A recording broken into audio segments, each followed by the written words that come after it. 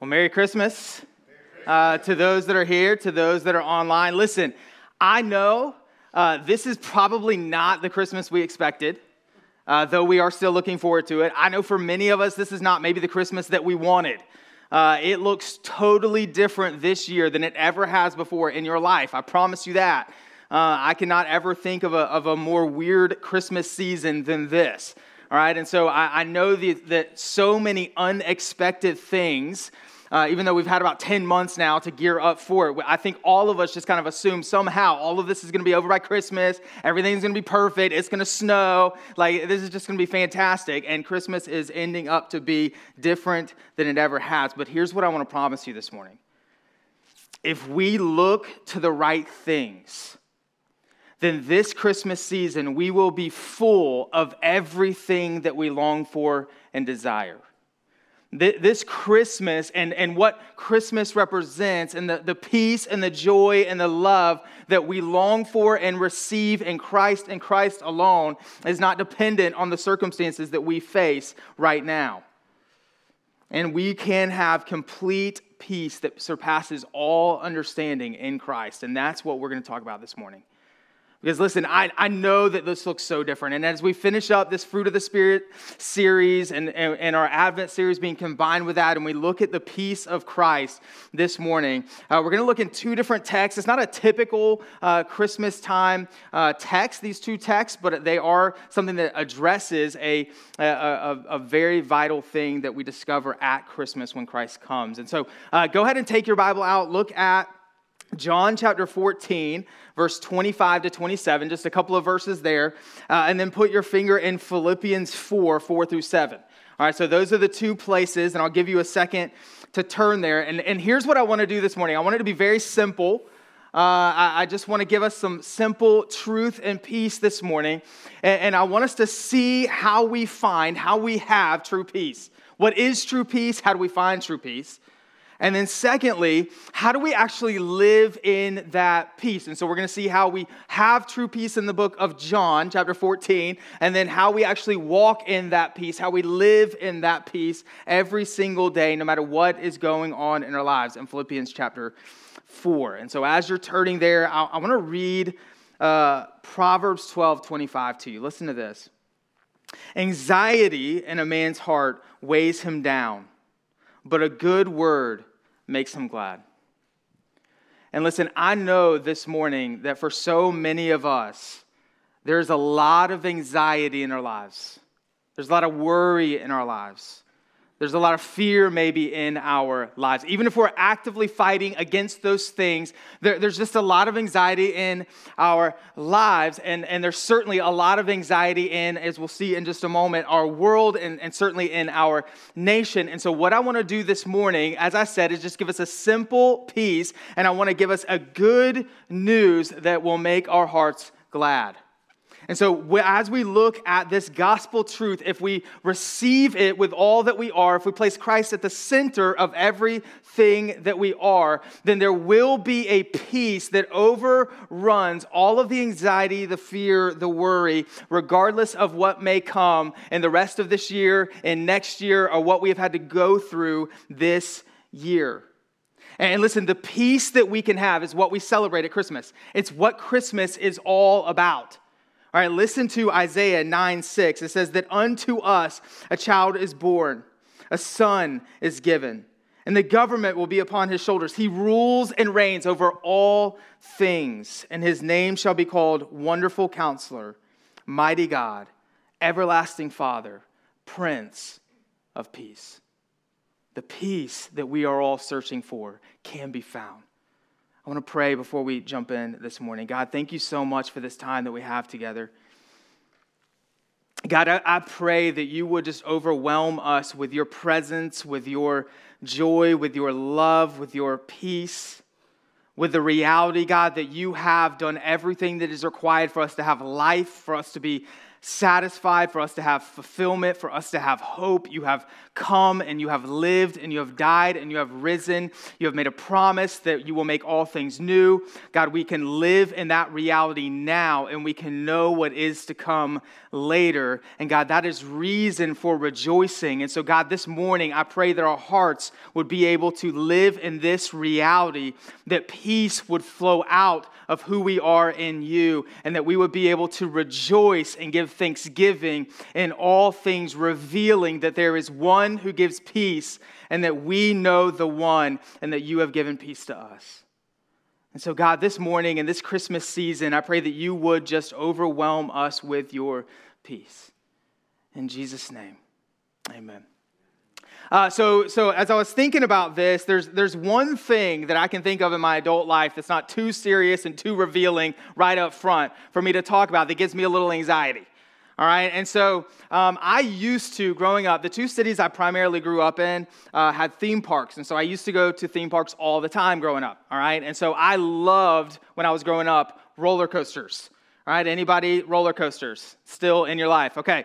Now, I've moved past that, all right? But I used to love it. I would jump on the roller coaster. You know how when you enter into the park and you can see the roller coasters and you're already talking about which ones you want to go on, you're running to the one that you want to go on first and maybe most, and if the line's short, you go on it like 10 times in a row, right? And you're putting your hands up in the air, you're screaming, you're figuring out the first go around where that picture is taken, so the next time you go around, you can, do something to look really cool with your friends, right? That was me. I wanted to do that. I show up at the theme park. I'm already thinking about the rides. I'm already looking at them. I'm figuring out the fastest way to get to them. Now, I've gotten older. Now, I could care less about the roller coasters. Right, now listen, I'm not saying that I'm afraid of the roller coasters. I'm not saying that I wouldn't go on a roller coaster with you. I'm not saying that I might not enjoy it. But what I am saying is I just don't care. Like, I don't want to do it anymore. I remember last time that I went to a theme park with some of the younger people in our family. They wanted to ride the ride like 10 times in a row. We happened to find one that didn't have a long line. By the second or third time, I was just like, I saw an 85-year-old man sitting on a bench. That's where I wanted to be, right? And so now when I get on the roller coaster, I'm not as excited anymore. I'm not trying to lift my hands up. Like I literally, and I don't know if you have this thought with me, but when I get on the roller coaster now, I literally think to myself, if all of this goes wrong, like what do I have? Like how do I survive, right? That's my thought. And so I sit down, I act like everything is great, I act like everything is cool, I'm fist bumping the people that I'm with, and that harness comes down, and I take a look around, I'm like, all right, if everything goes wrong, how do I live? Right? And you know that when you're on that roller coaster, nowadays especially, you're not even sitting in anything.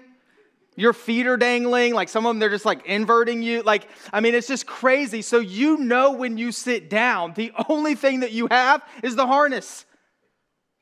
And so for me now, when I ride those roller coasters, I click that harness in and I look around, I see nothing else for my survival. And so I hold on to those handles tight the entire ride. Like if you see the picture of me afterwards, it's a straight face. I try not to look like I'm crying, but I'm just holding on.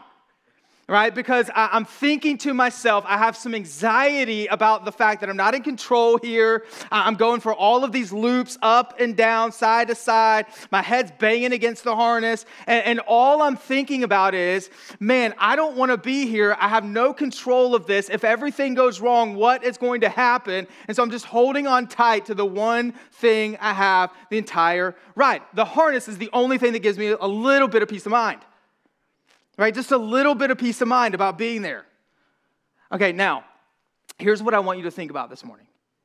When it comes to your life, in relationship to your life, okay, if everything is going bad, like nothing's going right, everything is uncertain, every plan is going wrong, like nothing seems to be going the way that you think it should go, life is just absolutely confusing. What do you hold on to? What are you looking around in life and going, you know what? At least I have this. This is the one thing that will give me a little bit of peace of mind. And so what I'm really asking is, as you look at your life, what's the harness? What is the thing that you hold on to thinking, at least I have this? Now, here's the beauty of this question, because until 2020, for most of you, that was probably a hypothetical question. But because of everything that we've gone through this year, it's a question that every single one of us have had to face in our lives. The world is just throwing us for a loop, right? It's up and down, it's side to side. Everything is going different than we thought it would go. Every single one of us have faced fears we never thought we would face. Every single one of us has had some sort of kind of health anxiety this year. Some sort of fear maybe about the economy or policy or equality or our family or our work or school, for crying out loud. Like nothing has gone as planned. This time last year, everything in this room looked different. We were talking about all different kinds of things and visions and goals, and every single one of you had plans, and guess what? None of those probably happened. There's a whole lot of uncertainty. Your holidays look different. Church looks different. Like, who would have thought last year that so many people would feel like, man, I've got to quarantine just so I can see my family? Like, your days look absolutely different. Everything about life is different, and in many ways, we have been forced in our lives by our circumstances to grab hold of the harness that makes sense of a little bit of what we're going through, and just a little bit gives us a peace of mind. Maybe I can get through this, because if I'm looking around and going, if everything is just going wrong, what's the one thing I can hold on to that might let me get through this year? Just to seek a little bit of peace. And so I want you to think about this for a moment, because when we talk about peace, it's going to mean so much more to us. And I believe by God's grace, we have moments in life where we're forced to examine what we're seeking peace in, so that we can realize there is a greater peace than anything that's going on in our surroundings. And so I want you to think about just for a moment, what's the harness?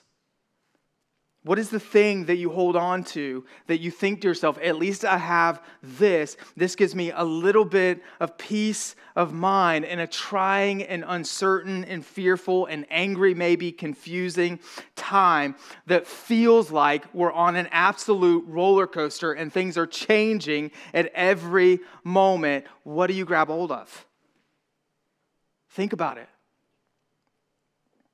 Because it will make the difference in you understanding, us understanding together and celebrating what this season is all about, and it affecting our life and the way that we move forward and the peace that we actually live in. And here's the thing that I think adds some complexity to that question of what we seek peace to in the midst of unrest. And here it is. It's that most of us, if we're honest, if we're really thinking about what is the harness, what's the thing that I really seek for a peace of mind in life, for most of us, we would have to admit that we are prone to grab hold of things that themselves are pretty fragile. That themselves don't necessarily, they're not set in stone, they're not unchanging, they're not certain. We could lose them at any moment, and that means that they don't really give us that much peace at all. I mean, think about my roller coaster ride, right? The one thing that I'm grabbing hold of for peace is really the one thing I'm worried about going wrong. If the harness comes loose, that's where I'm going, what do I have? And then I'm holding on to the one thing I could lose. And see, that's how unrest and anxiety and lack of peace work in our lives. Is when our harness, the thing that we grab hold of to think this will give me a little bit of peace of mind, is something so fragile we could lose it. And typically, our deepest unrest and lack of peace comes in the things that we're seeking peace in, but cannot give us the peace we long for. And so I want us to think about, what am I grabbing hold of? Because usually the one thing that we seek peace in, if it's not unchanging, if it's not certain, because we know it is so fragile, it gives us the most anxiety in life. So if you're thought to yourself, my family, my relationship, my success, my power, my control, whatever it may be that I look to for a little bit of peace of mind, at least at the end of the day, I have this. If it's fragile and you can lose it, it's causing more anxiety than the things that you worry about not getting or losing. And this is where we find ourselves in the world, with a real lack of peace and not even an understanding of what peace actually is. We think to ourselves, and the definition of peace is that everything around us is going good. No problems at all. Tranquility, man. Like that's what peace is, that every circumstance in my surroundings are going perfectly, and then I'm at peace. And in the world that we live in, that does not exist.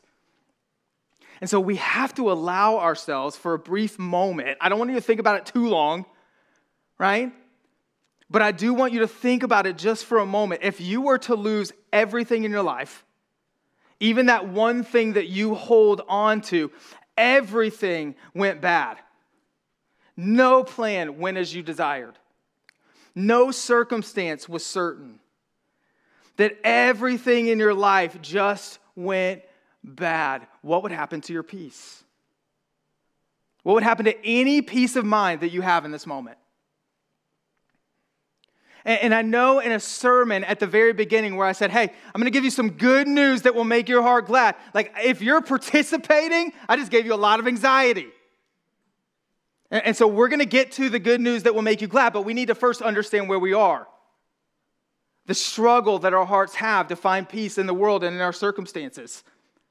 And as we begin to realize that when everything could go wrong, all of our comfort goes wrong, all of our plans go wrong, all of our circumstances go wrong, all of our relationships go wrong, everything in the world goes wrong, that it can totally rip away any peace that we could possibly find in our circumstances, just like that.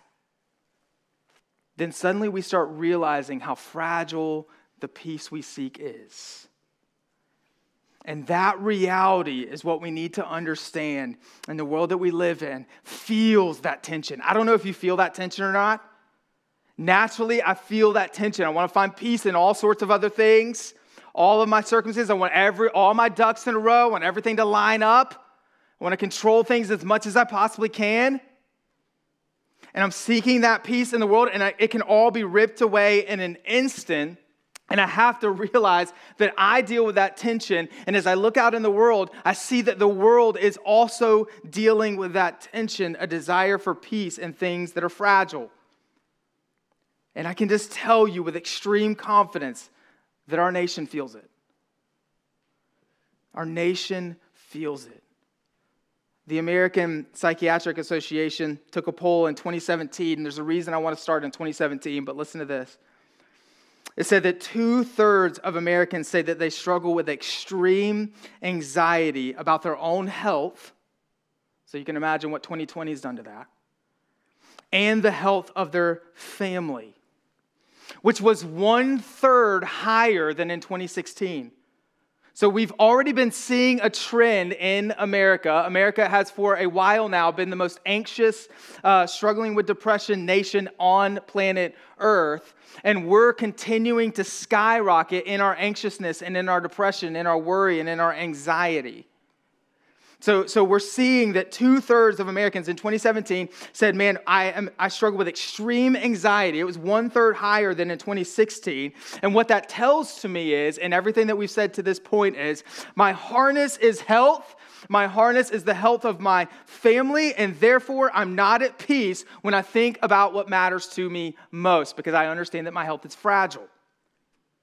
I understand that my family's health is fragile. And it doesn't actually give me the peace I want. In fact, I'm looking to it for peace, and I'm holding on to it with all that I am to give me a little bit of peace of mind. And the tighter I hold, the more anxious I am. In 2018, the Medical News Today did a story on Barnes & Noble, who did a study to track the movement and types of books that people were writing and types of books that people were purchasing. And this is what they found out. There was a 25% increase over the last year from 2017 to 2018 with books written and purchased on anxiety. This led one publisher to make the greatest, probably, understatement of 2018 about something so profound. Here's what he said. We may be living in an anxious nation.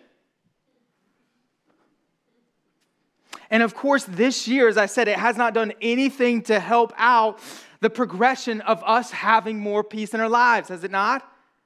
Like, it's just amplified everything that was already taking place. A recent study just showed that in the midst of the pandemic, so the last 9 or 10 months, 1 in 4 people from the ages of 18 to 24 have had serious thoughts about suicide. A Gallup poll that just came out last week said that people in America, adults in America who would claim good mental health in their lives has dropped by almost 10% this year. We're a struggling people. Our nation is hurting. We're seeking peace in circumstantial things, and the peace isn't actually there. And the reason that I wanted to start in 2017 is to show us that it's not a pandemic problem.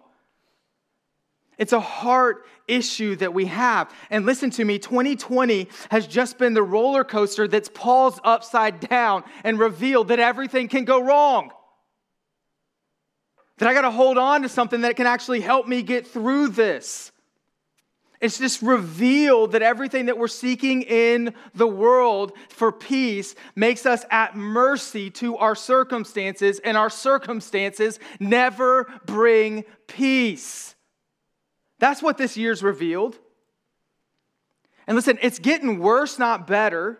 I don't want to get on a soapbox here, but I will point out something that I feel like I've been noticing. I don't know if you've noticed it too, but for the first time, the first time in our nation's history, as we're going through a crisis, we're not even asking the question. Like, this is the first ever truly secular crisis that we've gone through in our nation.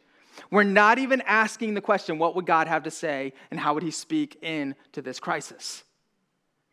We're not seeing people flock to, and I understand that there's a little bit of thing with the health and the pandemic and everything going on, but we're not seeing, I'm not talking about online engagement, but for the first time in a crisis in our nation's history, we're seeing people leave in droves the family and community of God, not come to it for the first time in our nation's history.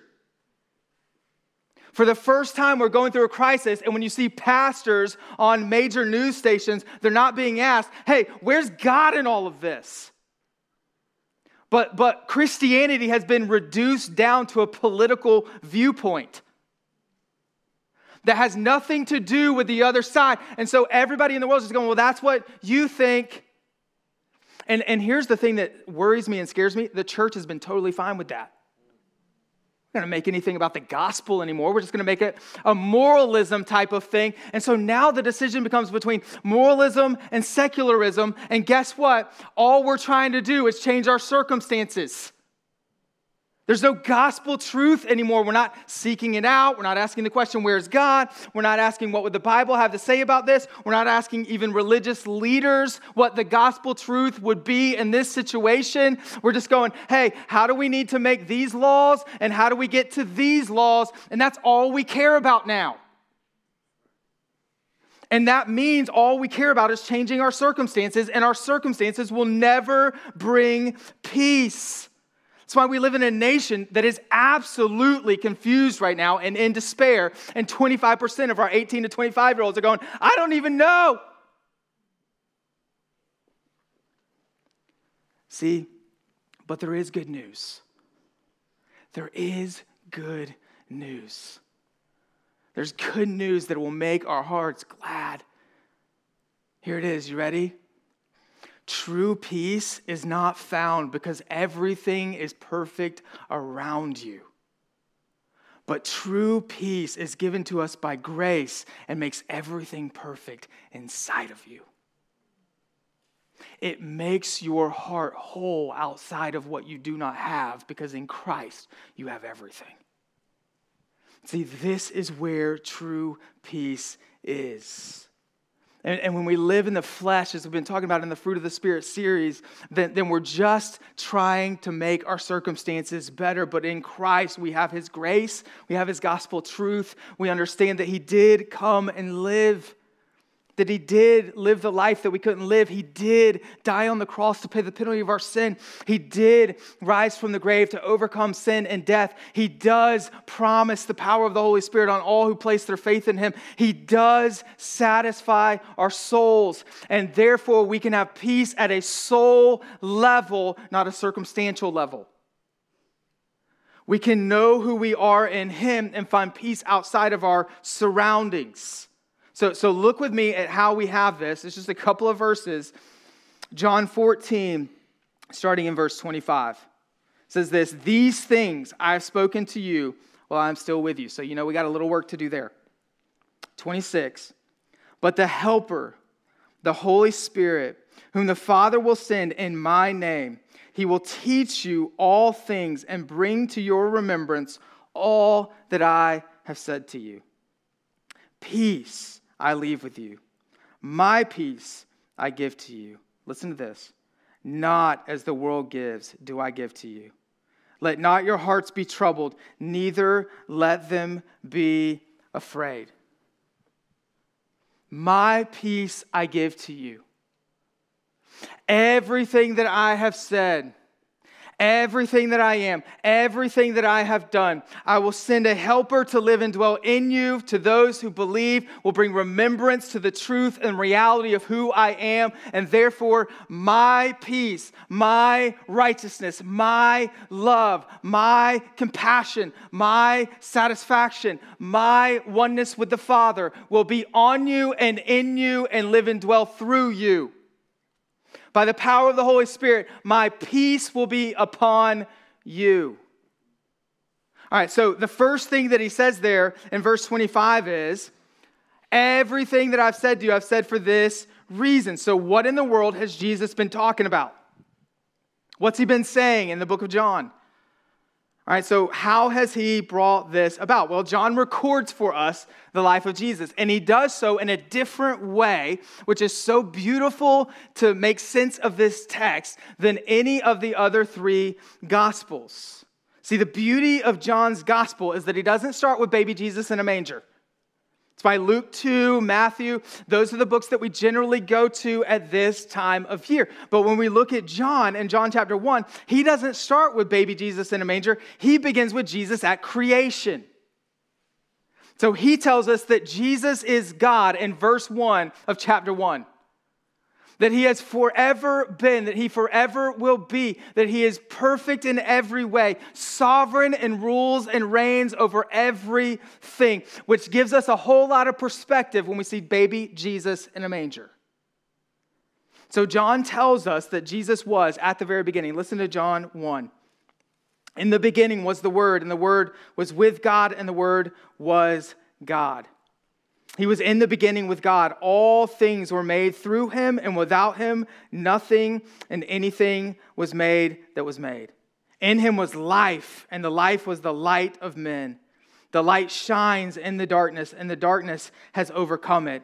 And then go down to verse 14 in John chapter 1, and it says, "And the Word became flesh and dwelt among us." God became man to live for us. Baby Jesus in a manger is God. He has been, always will be, and the Word became flesh, the truth became flesh. That means everything He said is the things that our souls are hanging on the edge of our seats to hear. Everything He does is an example to everything our souls long to understand. He has been, and the Word became flesh and dwelt among us, and we have seen His glory. Glory as of the only Son from the Father, full of grace and truth. This is how John sets up Jesus, which Jesus then echoes in the book. So when he gets to the disciples and goes, "Hey, everything I've said to you is that you would have the Holy Spirit to come and help you remember, that you might have my peace." So what did he actually say? So how do we get this understanding of this? That Jesus, because John starts at the beginning, we can go all the way back and go, this baby Jesus that came in a manger is the Jesus, the Messiah, that the Old Testament prophecy was foretelling of. So everything that we see in the Old Testament of a king that is coming, a Messiah that is coming, a salvation that is coming, in John chapter 1, we see that whoever this Jesus is the one that we have longed for and looked for. He is the Prince of Peace. He's the mighty counselor. He's the one that we've longed for and desired. He's the one in Luke 2:14, as the angel of the Lord, as we talked about last week, tells the shepherds that he has come, that a host of heavenly angels descends on this moment because they're going, hey, this is too big a moment not for us to get in on. They're not going to let one guy come and give that message and rejoice at the reality of the news that was just given is too big. So we're going to come in and we're going to sing because God deserves all glory and honor and praise, and he is most to be glorified in everything. And so here's what they sing. Glory to God in the highest, and on earth what? Peace among those in whom he is pleased. Jesus then, and John records this, begins to tell us and display to us what he had come to do. He makes it us aware of who he is and through his work and shows us how the power of the Holy Spirit works in him in his work. And so we see in the book of John things like, for God so loved the world that he sent his only son, that whosoever should believe in him should not perish but have eternal life. He tells the disciples that I am the light of the world, and in me there is no darkness. And if you desire to know truth and love and peace and everything that you long for, and justice and satisfaction and joy, then I am the light that brings you out of the darkness of death. He tells them things like that he is the truth that will set them free. That in him they don't live under the law, but he has come to fulfill the law, that they might have life by his grace, that we might rest in the freedom that we have to live in his will, that we might understand that we were created to be known by him and one with him, and to live in the way that he has designed us and called us to live. He says, I'm the way, the truth, and the life, and that no one comes to the Father but by me. He tells them that he is God, that he and God the Father are one. He prays for us in John 17 that we would be one with him as he is one with the Father, and that we would be one with one another as he is one with the Father. He tells them that he must die so that they could have life while he washes their feet, because he is the only God who came to serve. He's the only God who understands that I am perfect and I am holy and I am righteous, and there's nothing that you can do to make your way to me in your sinfulness. But the only way that you can be saved is if I come to serve, if I come and do the work, if you are saved by my grace. He tells them that he is going to prepare a place for them, that for all of eternity, everything will be made new and every tear will be wiped away and peace will be known completely in him. He tells them that he will not leave them as orphans. He will not leave them alone. So when he goes back into his rightful place, he will send the Holy Spirit to dwell in them. And the Word became flesh and dwelt among them, and sees his glory. And God says, I will send the Spirit to dwell as I have dwelled here and you have walked with me, to dwell in you, that you may continue to walk in me. He even puts on display the power of the Holy Spirit, as I mentioned, in all of the miracles that he performs.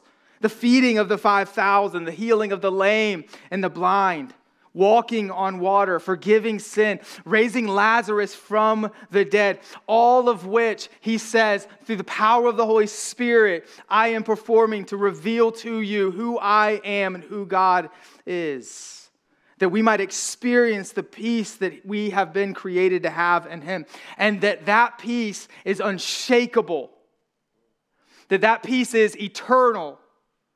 That peace is based on the work that the God of all creation, who is perfect and holy, has completed on your behalf.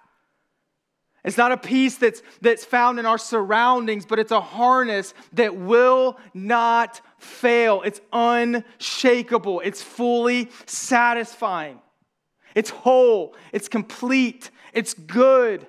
In it there is no darkness. In it there is only life. These are the things, he says, I have spoken to you, that in me you can have true peace. And the disciples had to be thinking to themselves, wait a minute, where are you going? Like, we are following you, we're listening to you. Like, how do we know where to go? How do we know what power we go in? How do we know what to do? Like, we have listened to everything that you've said and we've done it. We have followed you everywhere you have gone and we have gone with you. And if you leave, where are we? We don't know enough. We're constantly, even in chapter 14 of John, they're asking crazy questions that they should already know. So they're thinking to themselves, what do you mean you're going to leave? We don't know enough. And this is where he says to them, reminds them, as he just did a few verses earlier, that I will send the Spirit, a helper will come. The Holy Spirit will dwell in you. And what will the Holy Spirit do? He will be God inside of us, not just God beside us. And he will teach us all things, that he will continue to lead us. He will continue to guide us. He will continue to reveal to us the life that we were created to have in him, and also draw remembrance to everything that he has taught, which also we don't have time to go there this morning, but gives us a little insight into how Scripture was written and how we can know that this is the word to us from God as they heard from Jesus in his life. But also that the one who dies for us, that the one who gives us truth, that the one who brings us into community with him, that the one who restores our soul, the one who makes us understand true and actual love, the one who says he is the light of the world, the one who says he is the truth of life, the one who says he is the way, the one who fulfills all that we long for in an everlasting way, the Prince of Peace, he dwells in us. If we have placed our faith in the fact that Christ has done all of the work for our salvation, then the Spirit of God, his peace, not just a peace, but the peace of the perfect one, the peace of the unchanging one, the peace of the eternal one, dwells in you. You have that kind of community with God. That's why Jesus says, peace I leave with you. Because if the Holy Spirit's going to live in me, then I have got a peace that's legit. Like, it's real. He says, this peace I give to you. And then pay attention to these words. I love this. He says, not as just some peace that we would kind of pray for. Like, God, peace on earth, please. He makes it so personal. See, that's included in this, but this is actually so personal. He says, let not your hearts be troubled. See, it's not about our circumstance. God, just give us peace and everything around us. Just make tranquility. Just make everything okay. And just make all of our circumstances really, really good. That's not what Jesus promises is his peace. What he says is, I transform your heart. I make you new. I give you new life. I give you new identity. I give you new purpose. I give you new will. So Jesus says, I didn't come so that you could grasp hold of fragile things and then just pray that I would do whatever you want me to do to make your circumstances good. But I came to save you and fill you with a peace that only I have. Not a peace of your circumstances, but a better peace, a peace of the heart. And that's a different kind of peace, is it not? God, it is such a radically different kind of peace. It's an upside down operating system for our lives. As we usually look out at everything and go, where's my joy? Where's my happiness? Where's my satisfaction? Do I have peace? What harness can I hold on to? Man, this thing's fragile too. But what Jesus is saying is, this is a whole upside down kind of thing, because in me, my kingdom comes to live and dwell in you, that it might be revealed through you. And you don't have to look at the things of the world and try to build your kingdom and add me into it. But I give you a whole new kingdom. I give you a whole new heart. I give you a whole new life. I give you a whole new peace that's beyond understanding, because it's not of this world. See, the world tries to give us peace. It tries to give us peace in so many different ways. We have health insurance, which is a good thing that gives us a little bit of peace. We have retirement plans. We have gated communities. We have governments. We have vacations that we can go on. We have, after long days, little things that we like to go to.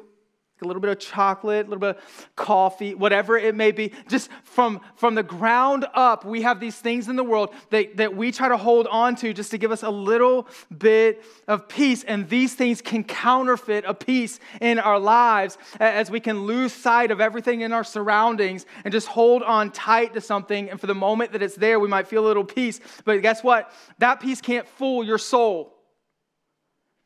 That peace cannot fool your heart. But the kind of peace that Jesus gives transforms everything. See, the kind of peace that Jesus gives, it cannot be taken away when the gated community is taken away and God calls you to South Sudan to live on his mission field. It's the kind of peace that cannot be taken away when the retirement fund is a little too low or the stock market crashes. It's the kind of peace that cannot be taken away when the government isn't running as smoothly as you want it to, or the right person didn't win. And it's not a peace that can be taken away when your health fades. It's not a peace that can be taken away when the person leaves you. It's not a peace that betrays you when the job does.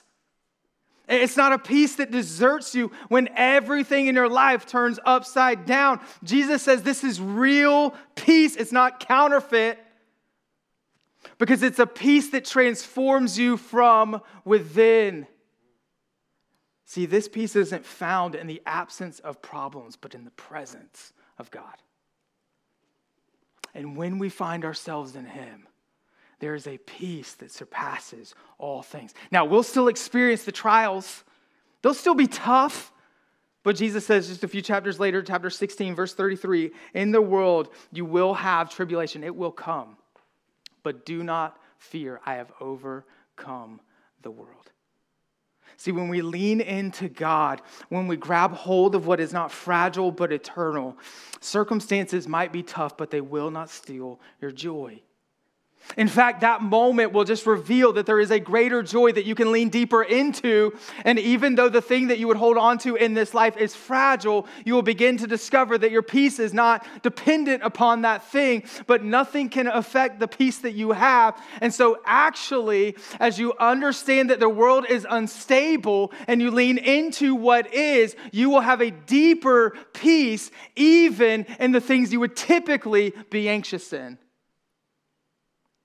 See, God works in us in this beautiful way, and that is reason to rejoice. He says it in the very next verse that we can rejoice in this reality and this peace. It is a peace that surpasses all things. Now, I just want to say one thing about this other text that I mentioned. Look at Philippians chapter 4, starting in verse 4. Jesus we just ended up with, hey, this is something we can rejoice in. This is how we have the peace that we long for. Then look what we see Paul's example in. Rejoice in the Lord always. Again, I say rejoice. Let your reasonableness be made known to everyone. It transforms your life. You can reveal the peace that it only can come from the Lord. It says the Lord is at hand.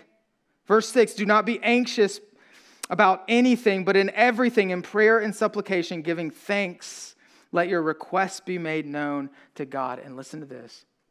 The peace of God, which surpasses all understanding, will guard your hearts and your minds in Christ Jesus. How do we have peace? It's found in Christ. How do we live in that peace? See, we could see this in John chapter 14, but I want us to see an example of how Paul lives this out in Philippians 4. How do we actually live in this peace? Because circumstances will still be bad. How do we live in the reality that Christ has overcome the world and nothing can steal the peace that we have in him no matter what happens? How do we live in that reality? And so Paul echoes where we get this peace in Christ in the first 3 chapters of the book of Philippians. And then he gives a command. It says, rejoice in the Lord always. So it's not just a news that allows us to rejoice, but it is a news that commands us to rejoice. And that command of rejoicing will actually help us live in the reality of the peace we have in Christ, no matter what circumstances going on in our lives. So Paul says, rejoice in the Lord always.